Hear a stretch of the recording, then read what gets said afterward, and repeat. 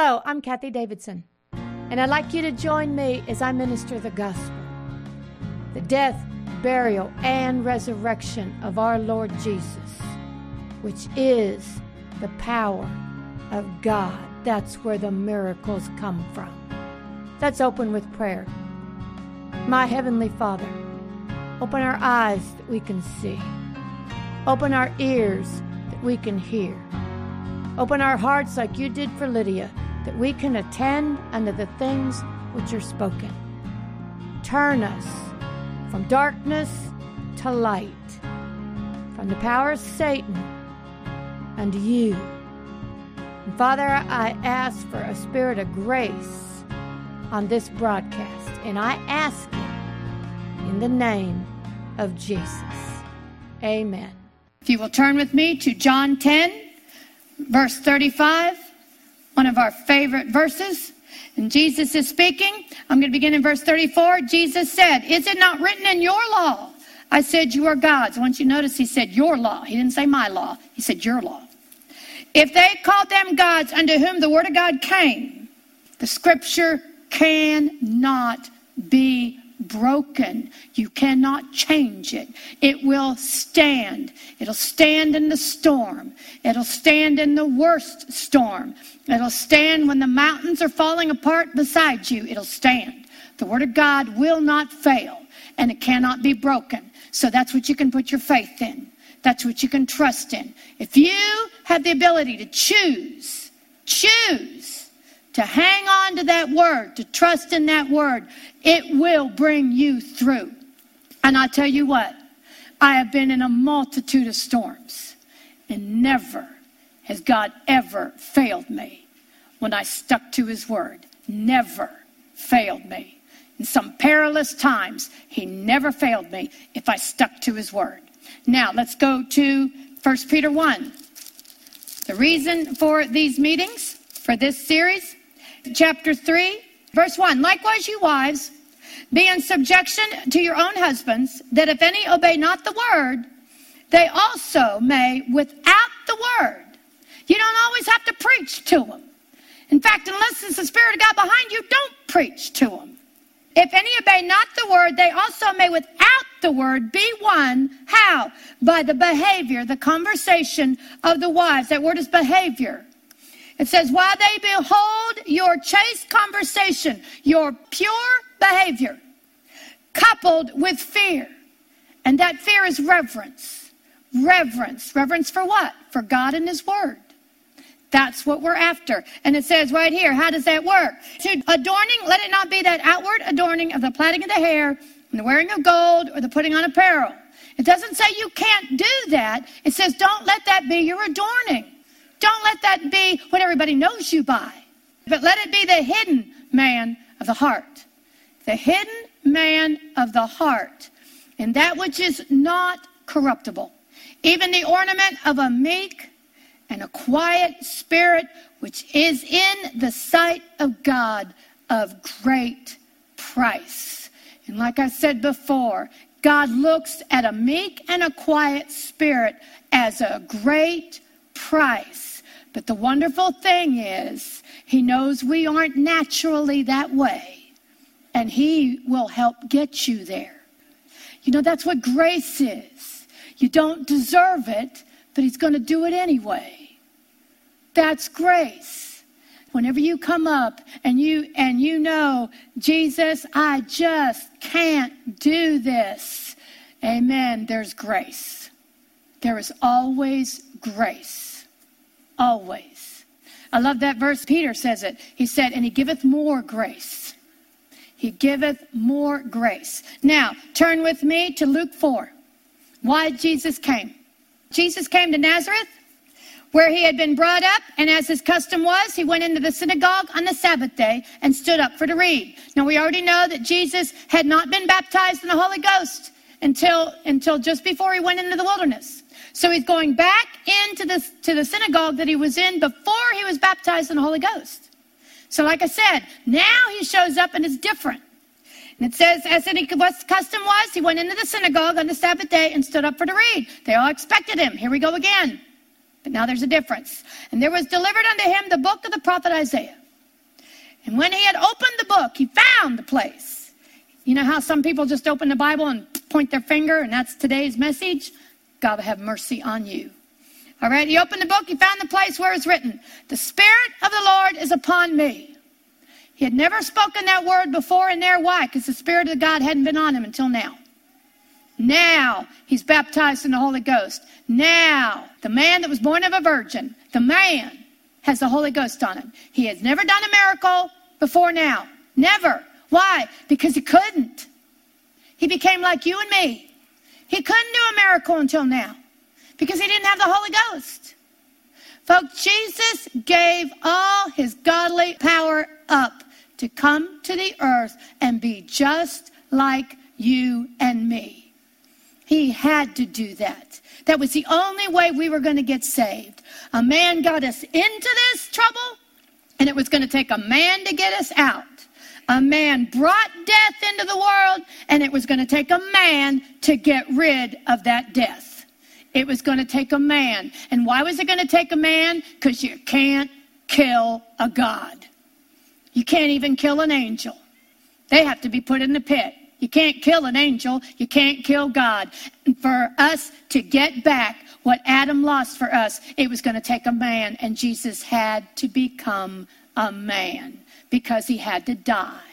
And he had to die for you and me. So he had to be a man. And here he is, a man, but now he is baptized in the Holy Ghost. And you know what he's going to do? He's going to show you and I how to do this.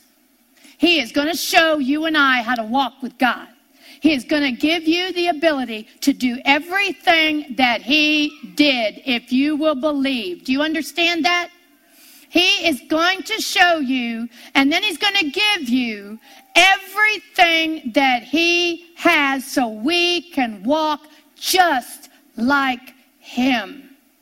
And you know what's amazing about that? When you can walk like Jesus, when you can walk in the Holy Ghost and the power, just like Jesus did, you're going to have a meek and a quiet spirit. Why? Because you know that every situation is going to be handled by the power of God. Why would you be afraid if you got the power to change the situation? Why would you be nervous if you know that God has his hand on you? Why are we nervous and why are we afraid? Because we don't walk in the perfect love of God. But we can get there. All right, so he said, the Spirit of the Lord is upon me because he has anointed me to preach the gospel to the poor. He anointed me to preach the gospel to the poor. This is why God sent Jesus, and this is why God has Jesus speak. You know what's wonderful about this? That gospel, we will see, is the death, burial, and resurrection of Jesus. And Jesus is standing here saying, the Spirit of the Lord is upon me. I am anointed to tell you I'm going to die. I am anointed to die for you, is what he was telling them. I am anointed to be crucified. I am anointed to die. I am anointed to be raised again. That's what he's telling them. He already knew where he was headed. And he preaches the gospel. He said, and the Lord sent me and has anointed me to preach the gospel to the poor. He has sent me to heal the brokenhearted, to preach deliverance to the captives. How is that going to happen? It's going to happen through that gospel. And you'll see why. It says the deliverance to the captive, recovering of sight to the blind. So we can see the power of God. So we can see what Jesus is doing. So we can walk. And it says recovering of sight to the blind and to set at liberty, to release them that are bruised, that are broken, that are crushed. And where is that power going to come from? We're going to see today that power. That power to do all those things in that anointing comes through the gospel. All right, we're going to look at that first one. Because he anointed me to preach the gospel. You know, I was in a denominational church for, I think it was, I left when I was about 16, that church. I left the denominational church when I was about 20. And do you know that the words that I'm going to minister in here, I never heard in that denominational church. Never heard it. Oh, we celebrated Easter. And we celebrated Christmas. We celebrated Advent. We celebrated all this. But nobody there could preach the gospel. And you know what happened to all of us? We'd get sick. we'd get poor. We would say we got to cope. You don't have to cope with the gospel. You overcome with the gospel. That was one of Doyle's first messages. All right, so let's find out exactly what that gospel is. 1 Corinthians 15, verse 1. I love it. I love the Word of God. I love God. He never lets you be in question. He never lets you be lost. He never lets you be without understanding if you will ask Him. And if you will expect Him to tell you, He will not. You know what He says? He says, ask, and it shall be given. Seek, and you'll find it. Knock, and it shall be open. But you know what? You got to ask. And you got to expect Him to answer. And you got to seek. And you got to expect Him to answer. And you got to knock. And you got to expect Him to open the door. And He does.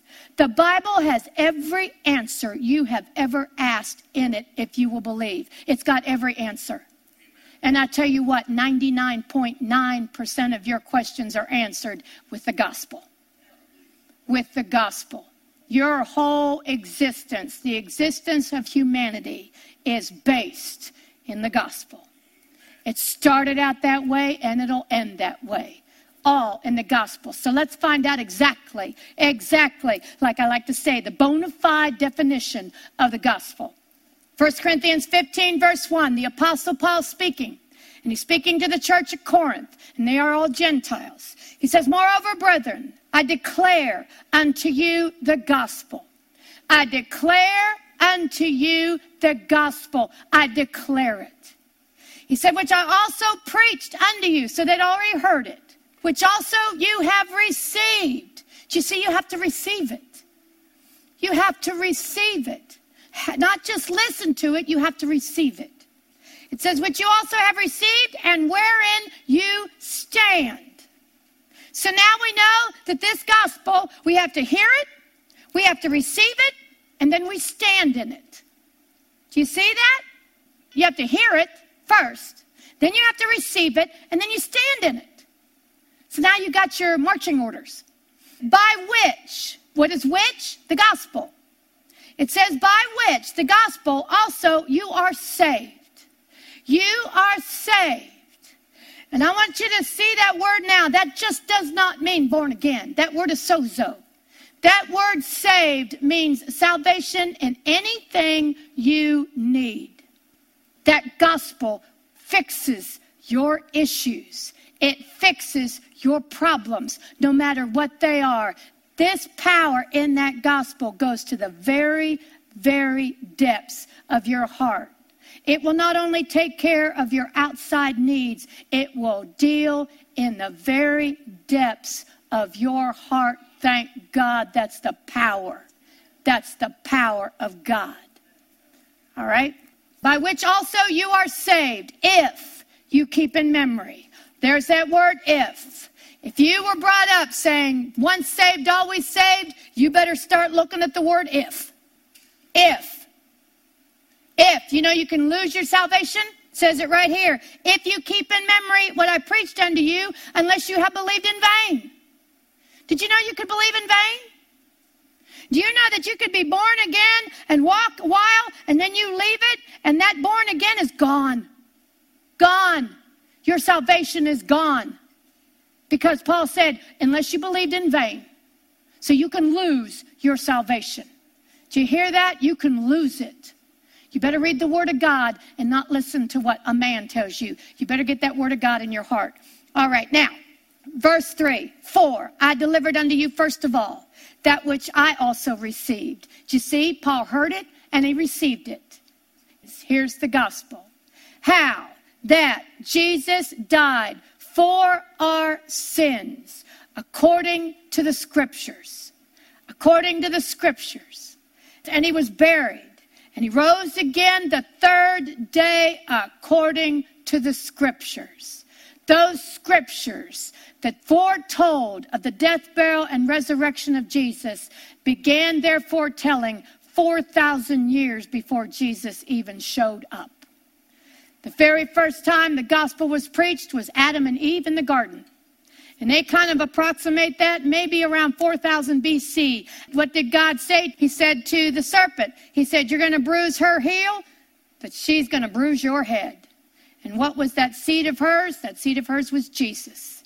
That gospel has been prophesied since Adam was here, and it foretold of the days of Jesus coming and doing exactly what the scripture said. He was going to die, and he was going to be buried, and he was going to raise again according to the scriptures. They didn't make up a story. It's not a theory. It was foretold, and it happened.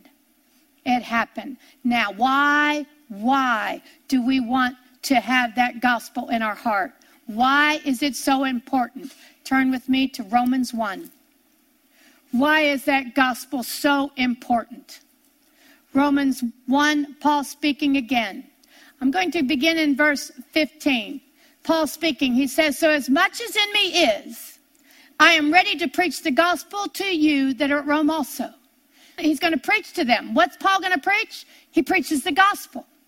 He preaches the gospel. What's the first thing that Jesus preached when he was on earth? In Mark 1:14, he preached the gospel. He said, repent and believe the gospel. That's the first message Jesus gave. What's the first message Peter gave? Acts 2, he preached the gospel. What's the first thing Paul preached? He preached the gospel. He preached the gospel. And you know what it says in Mark 16? What happens when you preach the gospel? Then demons come out. People are healed. People speak in tongues. Why aren't we preaching the gospel? Why aren't we preaching the gospel? I'll show you why we need to be preaching the gospel. He says, for I am not ashamed of the gospel of Christ. I'm not ashamed to walk in it. I'm not ashamed to believe it. I'm not ashamed to trust in it. Why? Because it is the power of God unto salvation. It is. Do you see that? It doesn't say like, it says is. Is. When I taught math class to third graders, I told them when you see the word is, put an equal sign. The gospel is the power of God.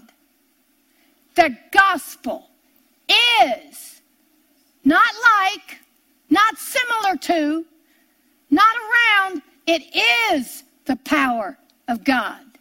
It is the power of God. Why do we preach the gospel? Because that's where the power is. That's where the power is. Why do you have no power in your life? Because you got no gospel in your life. Why is there no power in your church? Because there's no gospel in your church. It says, these signs will follow those that believe the gospel. These signs, miracles will happen when you preach, when you believe the gospel. What are the signs? What are the miracles? You shall cast out devils. You shall speak with new tongues. You shall lay your hands on the sick and they shall recover. Why? Because the power is in the gospel. The power to solve your problem, the power to fix it is in the gospel. It's in the gospel. That's why Paul said, I preach it and I receive it and I stand in it. I stand in it. You stand in the gospel. You believe the gospel. Why? Because that's where the power is. That's where the power is. This testimony keeps coming up. When I was in Frisco, I think it was 2000, it had to be before 2003. I got a phone call one day. I'm walking through, I was in the sign business. I owned a sign company. And at one point, I gave the sign company to my husband, but I kept working there, and he ran it. Well, one day, I'm walking through my kitchen, and the phone rings. Standing right beside it, I pick up the phone, and the man says, I'd like to buy your house. I said, well, my house, sir, isn't for sale. He said, ma'am, your house is up for foreclosure. I said, what? He said, your house is being foreclosed on, and it's getting ready to be sold. I had no idea.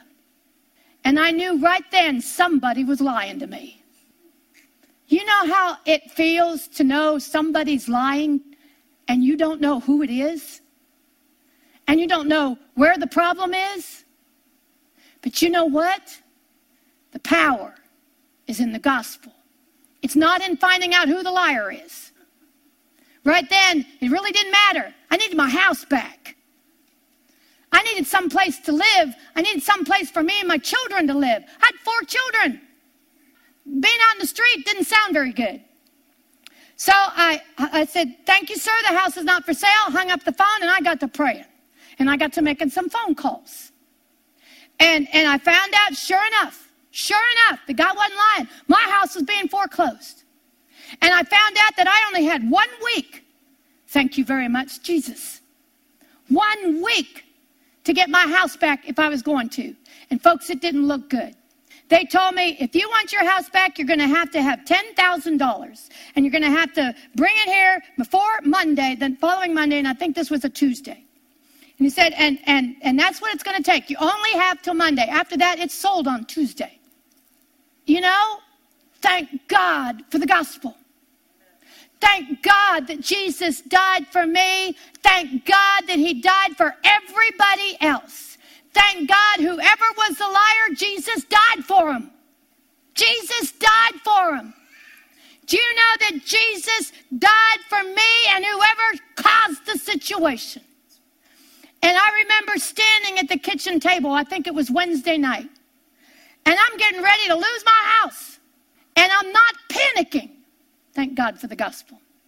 But I looked up out the window. Nobody was in the kitchen but me. And I said, Lord, if you want the house, you can have the house. If the house is an idol to me, you can have it. And I said, but I wish you to let me sell it and not take it from me. I said, I wish you to let me sell it so we could have some money. Because we didn't have any. There was no way we were going to have $10,000. We were in a sign business, but we didn't do $10,000 in business in a week. We didn't. We hadn't ever seen that.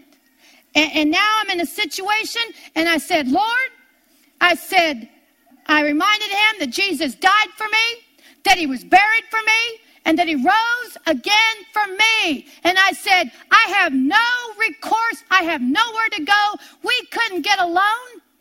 We were up to here in financial trouble. There was no way we could get a loan.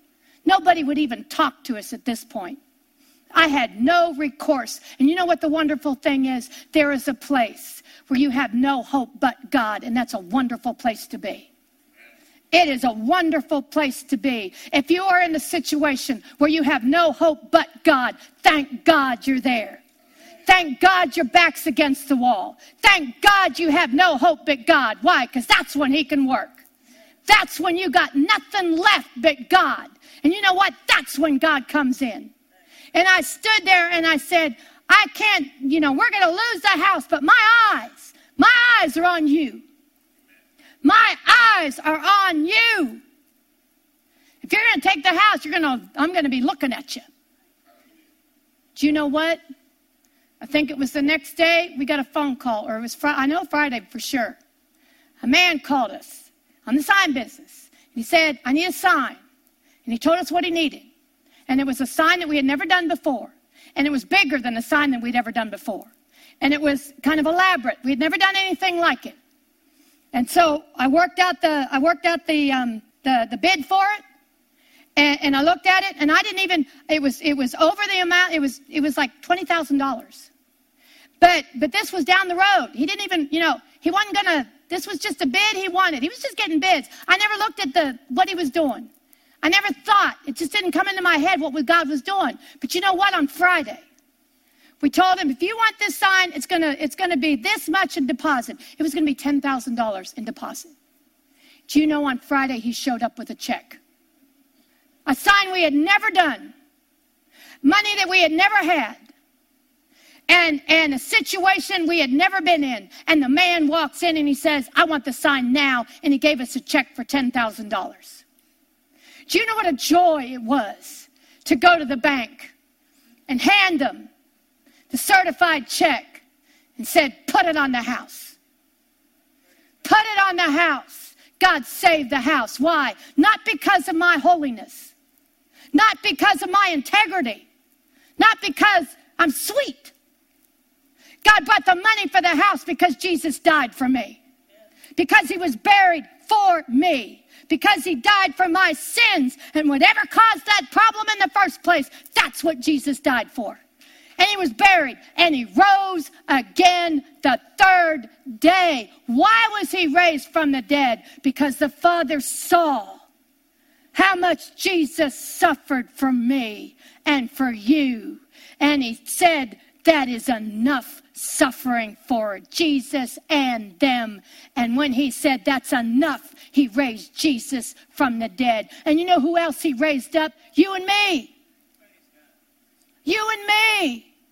Our sins were forgiven the moment Jesus was raised from the dead. We were made prosperous the moment Jesus was raised from the dead. We were healed the moment Jesus was raised from the dead. We were delivered from the devil's clutches the moment Jesus was raised from the dead. If you will believe. But you got to make the choice to believe. You got to hang on to it when it looks like everything else is falling apart. You got to hang on to that word. You've got to hang on to it. You've got to trust it. You got to make the choice. I'm going to believe this and not what I see and not what I feel. We've already gone over Abraham. And you know what happens? The truth of that gospel will abound through what you feel. And it'll bound to what you see. And it'll fix the situation. It'll heal the broken heart. It'll set the captive free. It'll open your eyes. Jesus didn't come just to give you some money and make you healthy. Jesus came to make you perfect. Perfect. Jesus came to make you just like him. Just like him. When you have that gospel in your heart, you don't have to fear when trouble comes. You may shake for a couple minutes, but then you get your heart on that gospel and it will fix the situation. Amen. Kathie would love to hear from you. Email her at the letters kd@kdwol.com. That's kd@kdwol.com. And visit her website to listen to these messages again or download them free of charge at kdwol.com. Write her at P.O. Box 865022, 865022, Plano, Texas 75086. Until next time, God bless.